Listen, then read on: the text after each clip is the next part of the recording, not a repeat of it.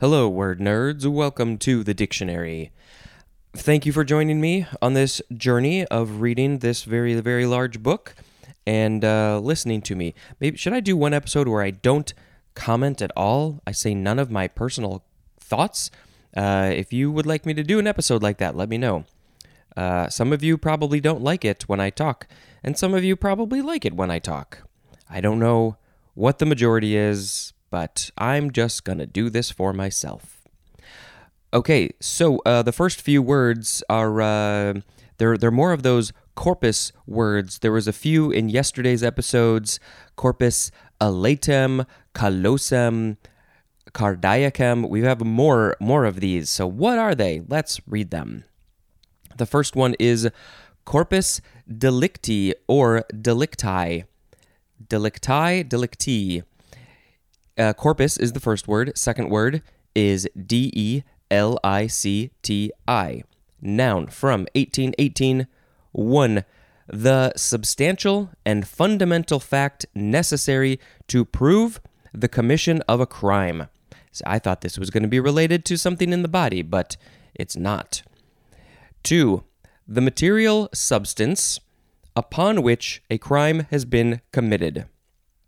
And the example of that substance could be the body of the victim of a murder. So if we put it all together, the body in a murder upon which a crime has been committed. It's the material substance upon which a crime has been committed. I need to know context. How does this get used? It gets used in court, probably. And it is New Latin. It literally means body of the crime. It's right in there. Delicti, that is crime. Okay, sound effect. I'm going to do a little musical thing again. What did I do? Dee-dee-dee-dee-doo. It sounds like it has not resolved. Dee-dee-doo-doo-doo. Maybe it will resolve later. Next word is corpus luteum. Corpus luteum. And it's spelled the way it sounds. Noun from 1788. A yellowish mass of progesterone-secreting endocrine tissue that forms immediately after ovulation from the ruptured Graafian follicle in the mammalian ovary. Okay, there is a lot of information here. The yellowish mass of progesterone endocrine tissue form. So after ovulation, when the egg leaves the ovary in the Graafian follicle, there is a yellowish mass. Wait, there's tissue, an endocrine thing, a yellowish mass of progesterone. Oh, yo. I'm making this more complicated. I'm trying to simplify things and make it more understandable because it's in a... Anyway, luteum, corpus luteum is this yellowish mass. And it, you look at the name, if you know Latin, it means yellowish body. That's a very clever name. Doctors or science people who named it. And this is, let's see, I'm trying to find, there was another one, I think, in yesterday's episode that also talked about the Graafian follicle. And this one seems like, yes, we are definitely talking about the egg in a female mammal, and the ovary and the fallopian tubes and all that. That's where we are. Next word, corpus. Well, it doesn't say how to pronounce it, but I think it is corpus striatum. Corpus striatum, noun from 1851, either of a pair of masses of nervous tissue within the brain that contain two large nuclei of gray matter separated by sheets of white matter. And this is Latin, and it literally means striated body. Like, yeah, striated, stripy kind of. Next word, It is cor, C-O-R-R. This is an abbreviation for 1, correct, corrected or correction. 2, correspondence, correspondent, corresponding. And 3, corrupt and corruption. Do. Next is charade. Corrade. Charade. Verb from 1646. Starts with transitive, to wear away by abrasion. Actually, when you hear charade, I don't know, that's just, it sort of makes sense in my brain. Gonna charade it away. But it's specifically abrasion. So, rubbing something over and over again, it's going to be eroded away. Maybe with like sandpaper. And then intransitive says to crumble away through abrasion. Now, those seem very similar to me. The transitive, intransitive difference didn't come through. To wear away by abrasion, to crumble away through abrasion. I'm a little bit confused by that. So this is from the Latin corradere, which means to scrape together. And that is from com plus radere, and radere means to scrape. And there's more at the word rodent. Rodents like to scrape. Corrasion is a noun, and corrosive is an adjective. And this is, I think the reason it's sounding like it makes sense to me is because abrasion, there's other words that I'm not thinking of, corrasion, they sound sort of similar, so that's helpful, I guess. I've never heard of this word, though, charade. Next word, do. Corral. Corral or corral, corral, first form, noun from 1582. 1. A pen or enclosure for confining or capturing livestock. 2. An enclosure made with wagons for defense of an encampment. And this, we have not ever seen this for real because this happened many, many years ago, but you see it in movies and TV shows in situations in the Old West. They would put all their wagons in a circle and either, have a camp for the night, or they might get attacked by the vicious redskin people. I'm saying that sarcastically because they were there first. They're just trying to protect their land. Okay, so this is Spanish from Vulgar Latin corrale, which means enclosure for vehicles. That is from Latin currus, which means cart, from currere, which means to run, and there's more at the word car. So this obviously started with the wagons, but then when they made these enclosures for animals, like, oh, it's kind of like when we put our wagons together. We'll call it a corral. Next word, do. Second form of corral. I don't know if I said it was the first form, the last one. So this one is a transitive verb from 1847. 1, to enclose in a corral.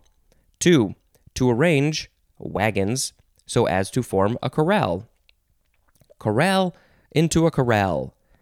3, the synonyms are collect and gather, as in corralling votes for the upcoming collection. Yeah, it basically just means collect these things together, gather them, either they're wagons or votes or something else, or animals. Gather them up together. Okay, we are actually on our last word. Do. It is the word correct. correct. I missed the E. This is the first form. There's a number of definitions, and there's a bunch of synonym information. And the second form will be in tomorrow's episode, and that also has a bunch of synonym information. Okay, so the first form of correct is a verb from the 14th century. I'm looking to see, I think it's only transitive. 1a, to make or set right. synonym is amend, as in correct an error. Yeah, I think if you have made an error, you should correct it. 1b, the synonyms are counteract and neutralize, as in correct a harmful tendency. 1c, to alter or adjust so as to bring to some standard or required condition, as in correct a lens for spherical aberration. I've said this before, it's crazy what they can do with lenses. Like contact lenses, if your eyeball is a little bit messed up, then your contact lens, your glasses lens will correct. It's amazing how they can do that. 2a, to punish, as a child, with a view to reforming or improving. Oh, this is rough. This is rough because this gets into a whole world of people trying to correct, usually a child, correct them for things that may be natural and other people don't think should be corrected. And I personally, depending on what we're talking about, I'm pretty sure that most of those things need not to be corrected. They are just who they are. 2a, no, that was 2a. 2b, to point out, usually for amendment, the errors or faults of, as in spent the day correcting tests. Is that what the teacher is doing? They spend all day just correcting the tests that their students took. Correctable is an adjective, and corrector is a noun. This is from Latin correctus, which is from the verb corrigere, which is from com plus regere, which means to lead straight. Lead straight. And there's more at the word right. What is right? What is straight? Okay, synonym information. Correct, rectify, emend, that's emend with an E, remedy, redress, amend, so that's amend with an A, reform, and revise mean to make right what is wrong. Correct implies taking action to remove errors, faults, deviations, or defects, as in correct your spelling. Rectify implies a more essential changing to make something right, just, or properly controlled or directed, as in rectify a misguided policy. Emend, with an E, specifically implies correction of a text or manuscript, as in emend a text. Remedy implies removing or making harmless a cause of trouble, harm, or evil, as in set out to remedy the evils of the world. Good luck with that. Let's try. Redress implies making compensation or reparation for an unfairness, injustice, or imbalance, as in redress past social injustices. Got to keep on working on it. Amend, with an A, reform, and revise imply an improving by making corrective changes. Okay, so this is like a subsection of the main section. We're talking about these three words, but more specifically, amend, usually suggesting slight changes. Okay, so this is like one big sentence. Amend, reform, revise imply an improving by making corrective changes. Amend, usually suggesting slight changes, like amend a law. Reform, implying drastic change, as in plans to reform the court system. And revise, suggesting a careful examination of something and the making of necessary changes, as in revise the schedule. And it says, see in addition the word punish. So what happens if you don't correctify, rectify, amend, remedy, redress, amend, reform, revise? You get punished. I don't know. Okay, so the words in this episode were corpus delicti, corpus luteum, corpus striatum, cor, charade, corral, and correct. There are not a lot of words in this one. Let's see. I think maybe I should pick, just because it sounds fun, corpus striatum. Corpus striatum. Corpus striatum. It is striated stuff in the brain. Yes, it is. All right, I think it's holiday time. Okay, birthday of scouting and guiding founder Robert Baden-Powell and Olave Baden-Powell. Wait, so two people, do they have the same birthday? I'm not sure. But more specifically, in the World Organization of the Scout Movement, it is Founders Day, or BP Day, and also in the World Association of Girl Guides and Girl Scouts, it is World Thinking Day. So I believe, here in America, we have the Boy Scouts and the Girl Scouts, but in other countries, they have the Scouts, which I think mostly are co-ed, and which I think is how it should be.